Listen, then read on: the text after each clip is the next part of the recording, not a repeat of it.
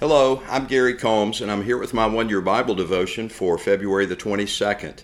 Today's devotion is entitled, Familiarity Is Not Faith.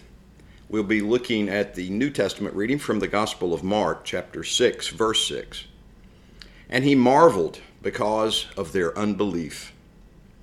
When Jesus began teaching and performing miracles in his hometown of Nazareth, he was amazed at their unbelief.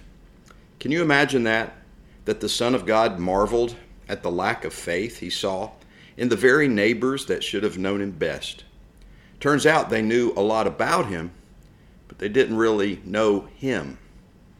Those that have grown up going to church and hearing the gospel must be careful to examine their faith, for they are at risk of being like the folks of Nazareth.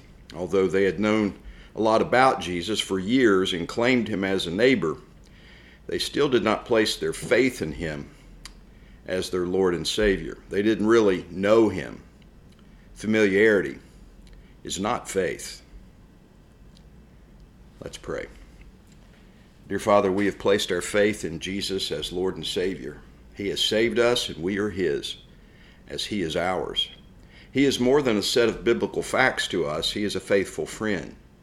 Strengthen us with your grace and power today. In Jesus' name, amen.